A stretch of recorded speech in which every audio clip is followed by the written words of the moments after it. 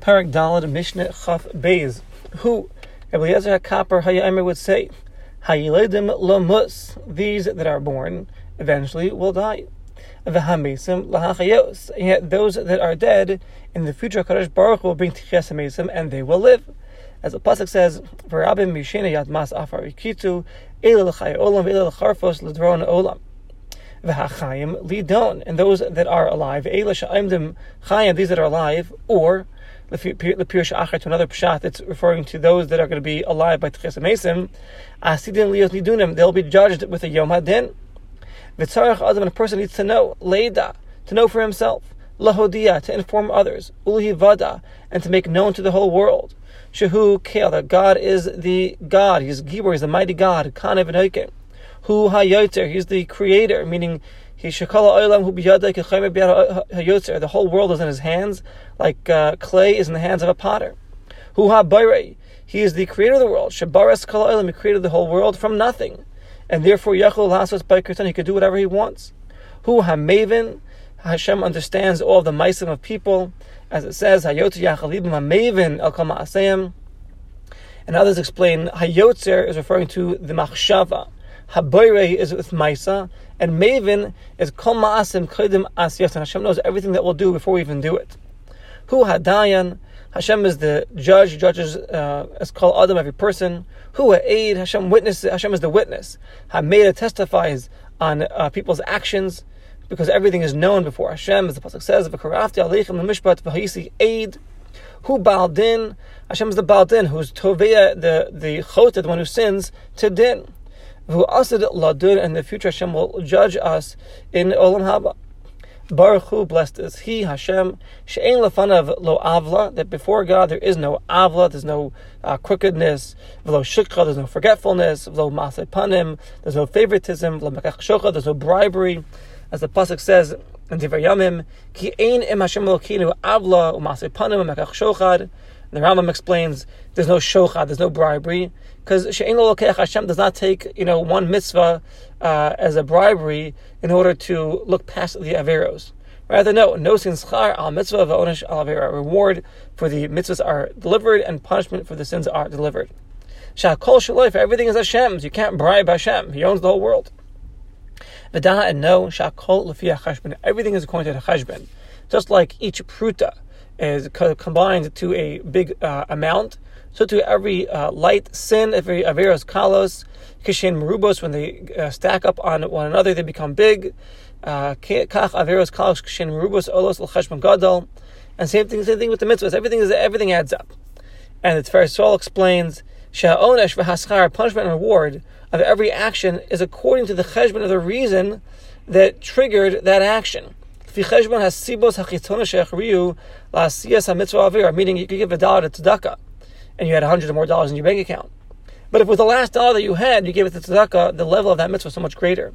And same thing with the punishment. So according to the Tiferes Yisrael, we're looking at the thought behind the mitzvah or behind the vera, and we take that into account. Don't let your Yitzhara guarantee you that the Sheol, the depths, is a place to run away. I mean, don't say in your heart that, after one dies, there won't be any din, there won't be any punishment. Rather, asid ataliyot nidan al masach, in the future you will be judged for your actions and be punished for your sins. Shakochacha atanotar, against your will you are fashioned, because the neshama does not want to come down from the pargud from Shemayim, place of tahara, where all the neshamas are stored, and the malach comes and forces it to come down to earth. And against your will you are born. When it comes to the time for the baby to leave the mother's stomach, it does not want to leave, because it could see from one end of the world to the other. As it says, we take the baby out of the mother's womb against its will. Against your will, you live. Because even if a person is inflicted with pain, and he may want to die, he can't die. He's living against his will. Against your will, you die. And against your will, you are forced to give a din v'cheshbon before Hashem. Very, very, deep and vivid Mishnah we have over here. And some Mefarshim explain that even though against your will you are born, Nevertheless, lo tucha lufta, you cannot exempt yourself from din with this taina. What do you mean? I was born against my will. Why? Because against your will you die. And you want to live. Therefore, against your will, you have to give a din v'cheshbon. That's what the Gra explains it. And the Rambam says over here that the Tana is mentioning in Yanam Tivi'im, natural things, where you have no free choice. And therefore the Chum say everything is b'dei shemayim except from your shemayim.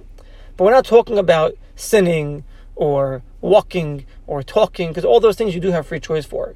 These you have permission for, you have free choice, and you're not forced. So it's a pretty vivid Mishnah, and with that we conclude Perek Daled. Moving right along to Perek Hey, Mishnah Aleph. We'll be focusing now this Perek Zeh Kol Stam Mishnayos, where he's bringing out this Stam Mishnayos, where there's no specific Tana that was ruggled to say these things. And we're going to bring down things with numbers, 10, 7, 4, as we'll see in the Mishnah. So here we go. Perek Hey Mishnah Aleph. Ba'asar ma'amaros nivra olam. With 10 ma'amaros, 10 declarations, the world was created. 9 times in the Parshas Bereshis it says the words Vayomer Elokim, and one time it says Ubereshis bara Elokim. That's also included. So Shneimar, it says B'davar Hashem Shemayim Nas, B'dvar Hashem Shemayim Nas. So with the word of God, the heavens were created, and therefore Shnivra Olam, the world was created with 10 ma'amaros, 10 declarations. Umat Tamalim, or what's it coming to teach? What's the significance of this? HaKadosh Baruch Hu could have created the world with one declaration. What's the point of these 10 declarations? Ella, the Torah is coming to teach us like this: the Lamed Chashivusai, to show us the Chashivus of the world. Li'ipara min harasham, to pay back the wicked. Shema Abdin is to destroy the world that was created. Shenivra basar mamaros. They're Rishon that are destroying the world. They're destroying a world that was created with 10 declarations. And they're just causing destruction to not just any world, a world of 10 declarations. To give a good reward to the tzaddikim. They fulfill the world that was created with masar mamaros. The good deeds of the tzaddikim, the world endures. So the idea here is that we're giving 10-fold now in reward and punishment to the righteous and the wicked. In other verses, we explain that Risham are ma'abed es nafsham, they're destroying their nefesh. And whoever is ma'abed a nefesh from Klal Yisrael, it's as if he's destroying a whole world. Whereas the tzaddikim, they endure the nefesh, they're mekayim the nefesh. And whoever is mekayim the nefesh, it's as if they're being mekayim in olam mali. So, and again, it'll be 10-fold to show the importance of this.